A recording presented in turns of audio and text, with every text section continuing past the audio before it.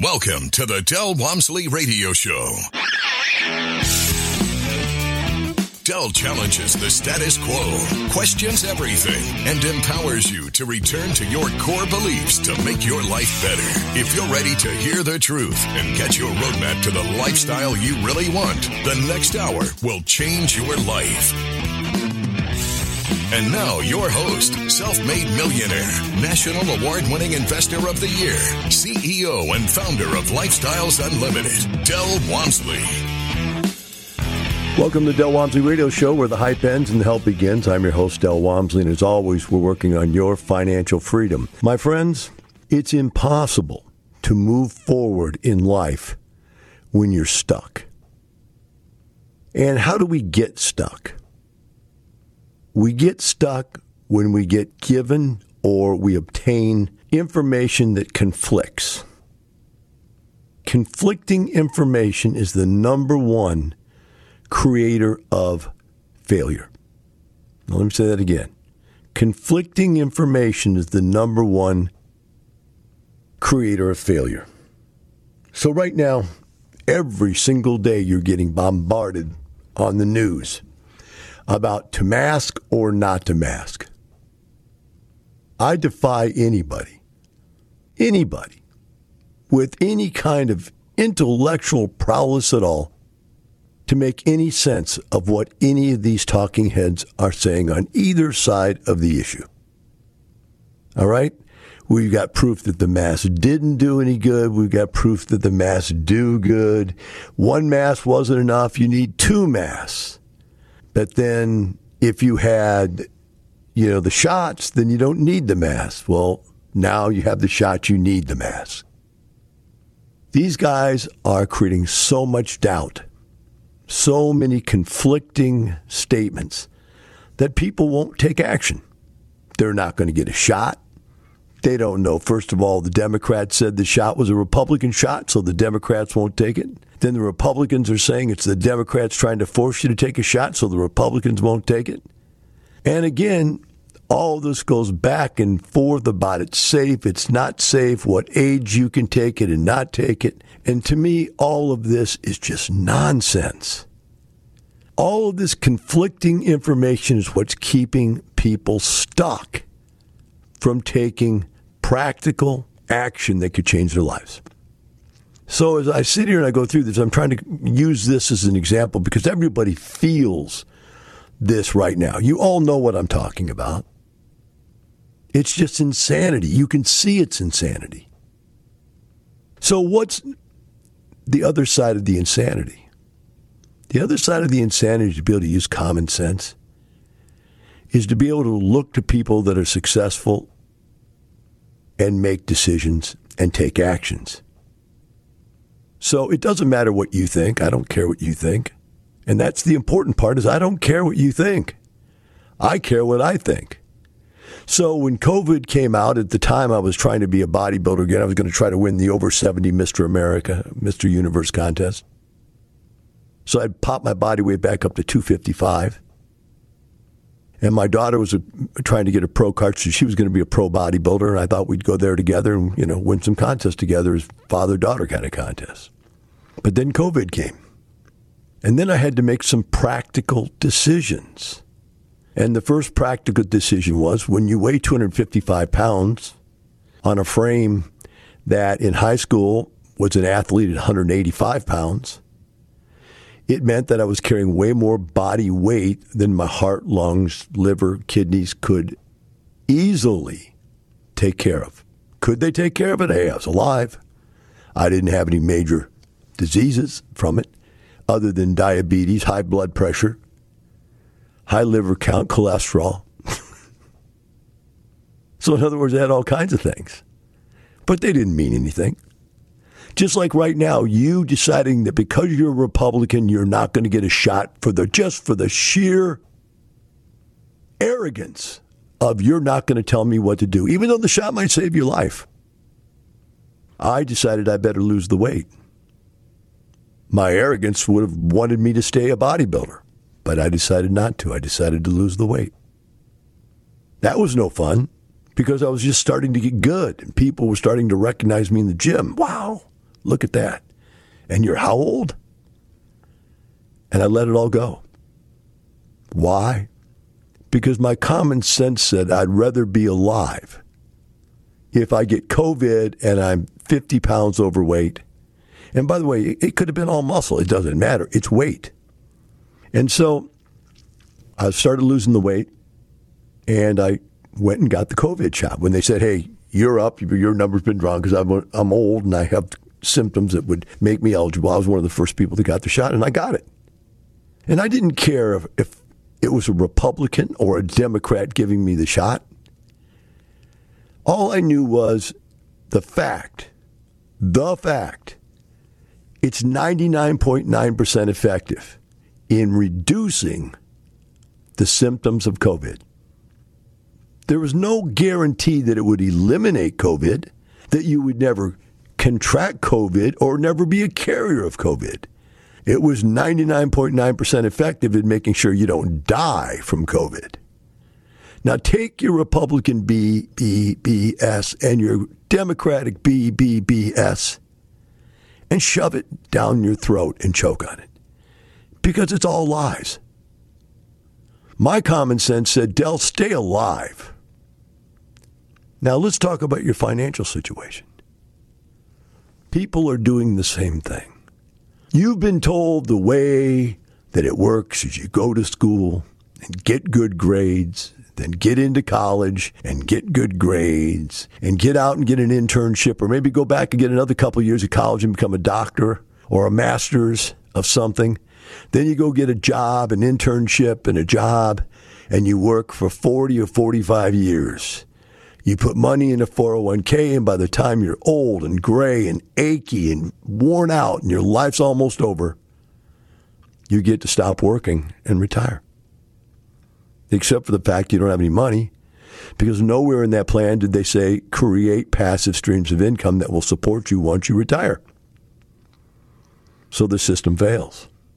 I believed in that system. I went through that system. But by the time I was 27 years old, working 60 to 80 hours a week, 6 days a week, doing that for 12 years straight, and then going through a stock market crash in 87 or whatever that was, black market days, realizing that the whole plan was a lie. The entire plan that I had been fed since I was a kid was a lie. It didn't work. I watched my dad work until he died. He had a job up to the day he died at 65 years of age. Wow. And then I said, you know what? I don't care if it's the Republicans feeding me this garbage or if it's the Democrats feeding me this garbage, saying I should go out there and be on welfare or I should go out there and have a job. I'm not listening to either of them. I dislike both political parties because they want to control and manipulate you for their bidding. I want to control my life for my own success. And so I decided that I was going to do something no one else did. I started looking for passive streams of income. Went through 2 or 3 or 4 different things. We all look at multi-level market. We all look at a bunch of these little things. And they just were ridiculous. They were just junk. Then I came across this concept, buy a rent house, make positive cash flow. It was so simple, so clean. And as you do, you develop the accumulation of assets. And the accumulation of assets continues to grow as you buy one more, and then one more, and then one more. And you watch as your friends have no money. They have no wealth. They have no passive streams of income. But you just slowly but surely click along from one house to 10. I went from 10 to 20, from 20 to 40, from 40 to 100, and clicked along. And one day I looked up and realized I was rich. And I looked around all my friends, and they were still there, and they were poor. They had their 401ks, which meant nothing. They had their IRAs, which meant nothing. They had a whole bunch of nothing except for a job. And the day that they thought that job wouldn't let them down, the job lets them down. Pay cut, retirement, shift cuts, transfers,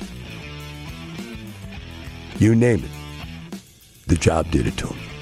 Today we're talking about making decisions and not getting hung up in all of the peripheral information that's out there. One of the ones right now is, oh my gosh, Del, what's going to happen with all this massive inflation the Democrats are going to create? And or are they right, the Democrats right, saying that this is just a temporary thing that's happening because of the rebound from COVID? And et cetera, et cetera. So you're getting it from both sides. Democrats lying out of their teeth this way. The Republicans bringing their argument the other way. Now, say this one, the Democrats are definitely lying in this case. There is going to be massive inflation if they pass all these bills. Everybody knows it. Both the Republicans and the Democrats know that. And so the question then becomes, well, what does that mean to us? And my answer is nothing. Why? Because I have millions, tens of millions of dollars of assets. And if they all inflate, they all inflate. Because remember, inflation works on assets. Now, let's say things inflate like food, butter, bread, and gas. I don't drive that much and I don't eat that much. So inflation hurts poor people. It doesn't hurt rich people. You have to understand that. Inflation helps rich people get richer. And so the rich get richer and the poor get poorer when they create inflation. They're watering down the buying power of the average person who barely can buy what they need now. So what does that do to housing? It inflates the bejeebers out of the cost of housing. So what happens? People can't afford to buy houses. Well, where do they live? Well, if you're not in California where they live on the street, everywhere else, they rent apartment complexes and or rent houses because they can't afford to buy one, but they can afford to rent one. They can't come up with the down payment money. They don't have the debt-to-income ratio necessary for these expensive homes. But the houses that we bought 5, 10, 20 years ago that we own for pennies on the dollar compared to what they cost today, we can afford to rent them out at a large positive cash flow. Even some of the stuff we buy today. And it's interesting because even when there's very little product out there for people to buy on the low-end side, which would be the starter home industry, investors still seem to find the stuff because we buy it the way they can't buy it. We buy it totally torn up, worn out, and old, and then we fix it up and make it new. But people buying their first home, number one, can't even see through that garbage to know that it could be nice again. Number two, can't get the cash to fix it up. And number three, can't qualify for a loan because the house is too torn up to be able to get a loan on it. So we buy it with hard money and or cash, and we fix it up and then refinance it and pull the money back out. They can't do that. So the low-end, inexpensive houses that do come on the market are all purchased by investors. And so what happens to housing? Let me read Marcus Millichap's second quarter report on multifamily housing. Marcus Millichap is a commercial broker. They sell all commercial real estate. So they don't have single family, although they do have reports on single family, but this is more about multifamily, this statement. Multifamily leasing resumes in force. This is for the second quarter 2021. Ongoing employment growth and the resumption of many normal routines bolster household formation in the spring and summer. Now, household formation, for those of you who have not heard this term, is where kids leave home and go start a new household, or two people get married and start a new household, but there's a new buying unit on the market to buy a place to live. It's a household unit. So there's new household formation because kids are moving out from their parents, because kids are getting married and moving out. It's when you move away from somebody else you're living. Maybe you have a roommate and you decide to not have a roommate anymore, et cetera, et cetera. It's leading a record number of apartments being absorbed into the second quarter. Absorption means there are vacant units that have just been built. They've never been leased yet. To be absorbed means they have been leased for the first time and they're now part of the availability of rental housing. Now, we could be 98% occupied and they could build another 100 units and we've got to absorb those units.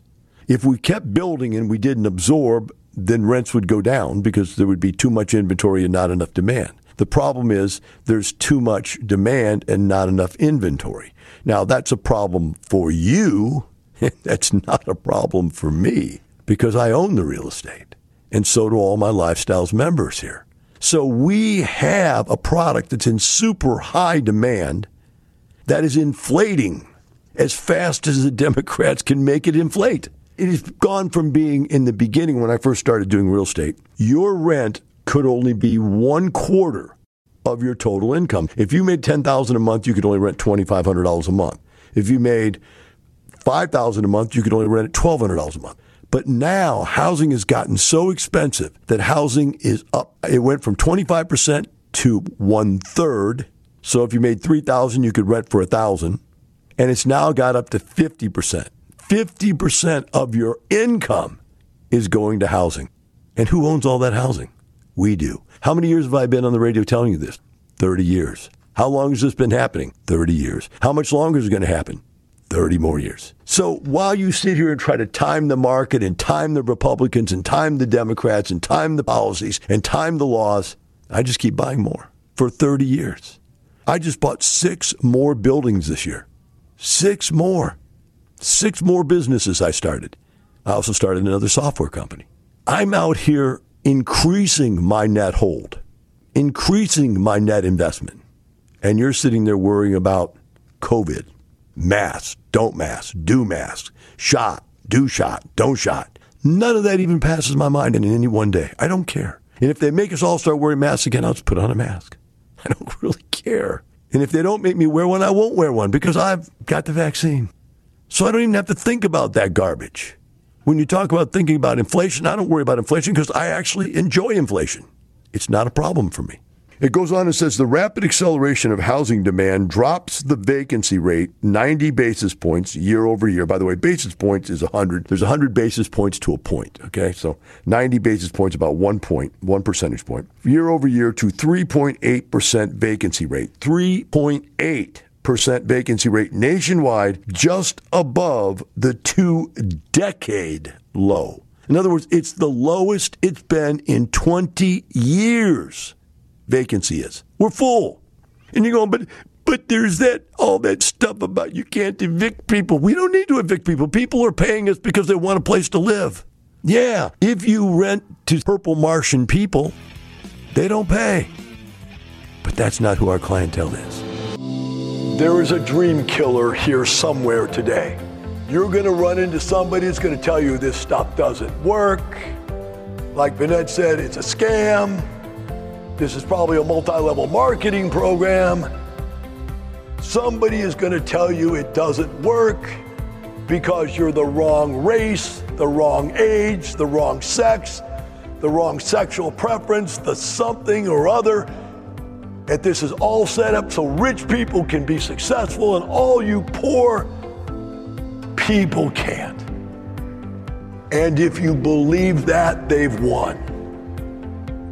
But if you don't, you win. Don't believe the dream killers. Start winning today with the Lifestyles Unlimited free workshop.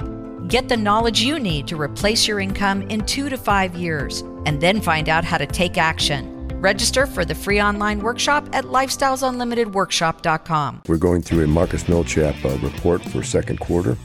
And I'll just finish it up for you and we'll move on. It says fundamentals are expected to stay strong going forward, even as eviction moratoriums phase out in the coming months. The rising cost of home ownership, paired with the return of many employees and students to the offices and campuses, will bolster already high renter demand. Apartments near colleges may be particularly hard to come by, as numerous students have already secured housing for the fall. So what do you want to buy? What kind of an asset do you want to own? How about one that's in massive demand, that they're not building enough of, that you can borrow money at record low interest rates to go into business with? Now think about that. Record low interest rates to buy assets that are appreciating at radically fast rates. So you're paying nothing to buy massive inflation. I just don't see how you're vacillating. I don't see what you're waiting for or thinking about, other than the fact that you can't decide if you need to wear a mask or not wear a mask, or get a shot or not get a shot. While your life passes you by and you end up through 3 or 4 or 5 years of this pandemic, because you know there's right now COVID, and there's COVID A, and there's COVID D, and there'll be COVID C and Q and whatever. Now that the government has decided that they can control and manipulate us, they're going to continue to shut us down. What's going to happen to you and your family when they shut your job down? Or they shut down a part of the economy that affects your job? Can you survive? I'm not even bothered. I didn't even worry about it. We basically just sit back and made money. Move on. Another question came in to me in the email. It's in the same vein. It said, Del, what do you think about Wells Fargo closing their lines of credit? Also, last week you were wondering out loud what the effect of inflation will be when it's time to refi multifamily properties down the line. Anything to be concerned about? All right, let's start with the Wells Fargo thing. I watched an economist the other day do a conversation about the Wells Fargo deal. And what he's talking about is this, is that everybody out there knows there's massive inflation on the way. Everybody does. So what is the only thing that loses value during inflation? Cash, money. So banks out there who had all these lines of credits out at these record low interest rates realize they're going to be buying money 6 months to a year from now at interest rates much higher than what they've got it lent out as. So what they're trying to do is shut down their lines of credit. They want to get out of the line of credit business until interest rates go back up to 4, 5, 6, 7, or 8. And then they'll get back into the credit business because then there's money to be made. But right now they're making nothing. They're selling loans for 2.5%, and they're buying the money for less than 1%. The margin's next to nothing.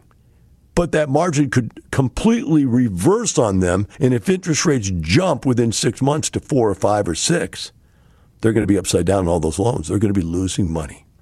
Banks know that, and they're getting out of the lending business right now. So, how does that affect us? Well, it affects us, as I was saying the other day. If you've got a loan, and you're going to need to get out of that loan and refinance that loan in a short period of time, you need to get it done. You don't want to be on the other side of the window of when the interest rates go back up, because then you're going to lose your cash flow. You're going to have a higher debt service coverage, and it's going to cost you more to buy the money, and you're going to make less profit, maybe even so little profit that's not worth doing, maybe even go out of business. So if you've got a loan that needs to be refinanced, you need to get it done now. Secondarily, if you've got a really good loan, but it looks to end up in 1 to 2 years window, you might think of selling. You might think of selling to get out of that loan or refinancing that loan if you can.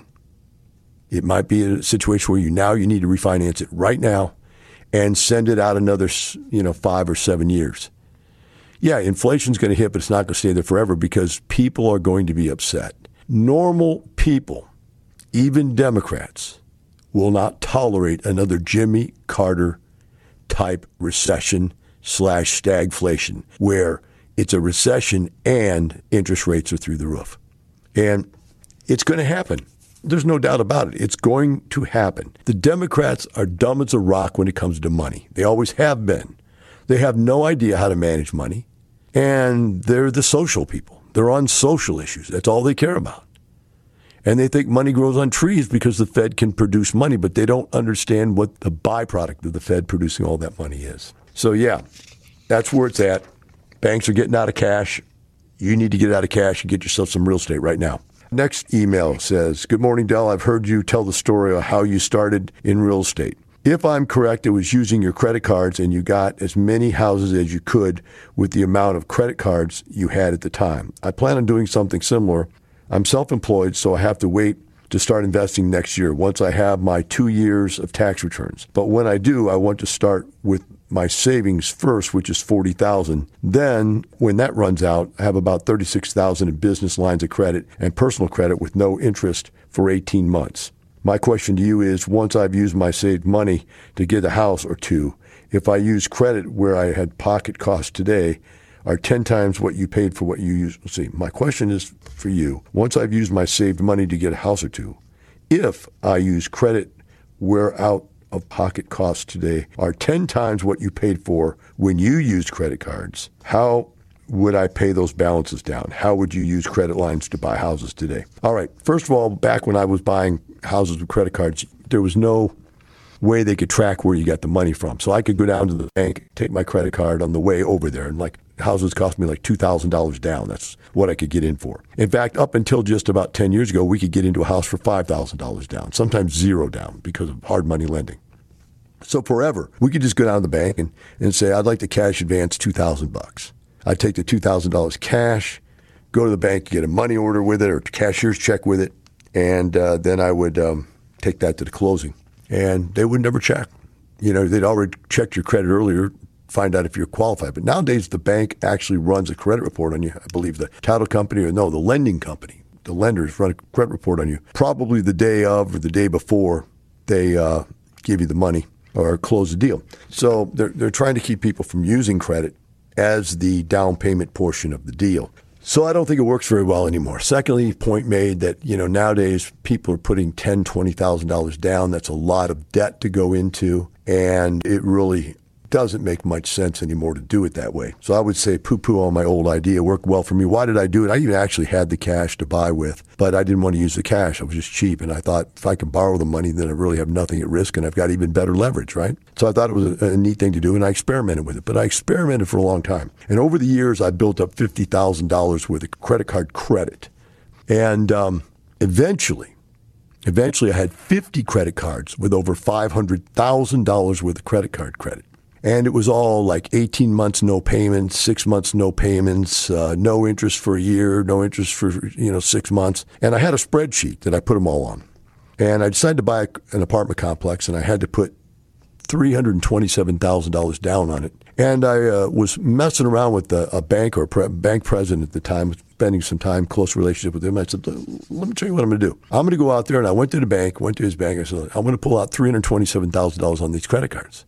And the bank teller freaked out, and then the bank teller went and got the vice president of the bank, and the vice president of the bank went and got the president of the bank. I said, let me explain to you what I'm doing. I'm buying an apartment complex, and I'm assuming a $725,000 loan. I'm putting $325,000 down on these credit cards. And he said, well, how are you going to pay those credit cards? I said, well, I've got $50,000 a month in cash flow, whatever it was, $10,000, $20,000 a month in cash flow over here. But that's not even a problem. He said, why is that? I said, because look at my credit cards. The total interest on all the cards averaged out was less than 4% interest.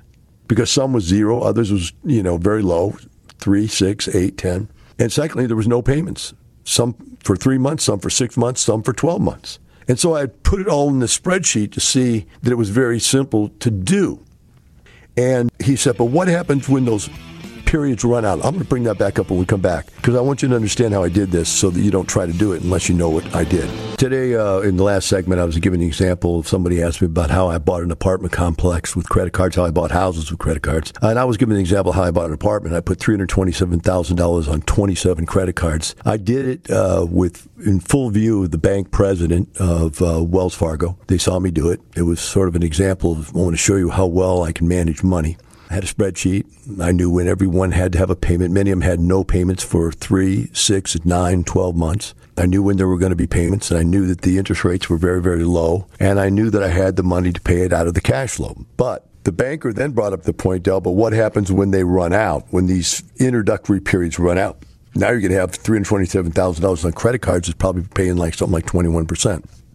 And then I turned the page on the spreadsheet to the next page. I said, look at this. He said, what's that? I said, that's 27 more credit cards. I said, I have a replacement. So as soon as any one of these gets close to being at the end of their free interest and no payment period, I'm going to transfer that amount over to a different credit card that will then give me 6 months more to a year more, and I'll just move it. Then that card will come back, and they will want my business back, and they will offer me again some kind of a special. And I don't know if you lived back in those days, but there was a period of time where people were sending me offers for new credit cards every day and expanding my credit limit every day. They were just trying to expand credit because interest was pretty high. And so I did that.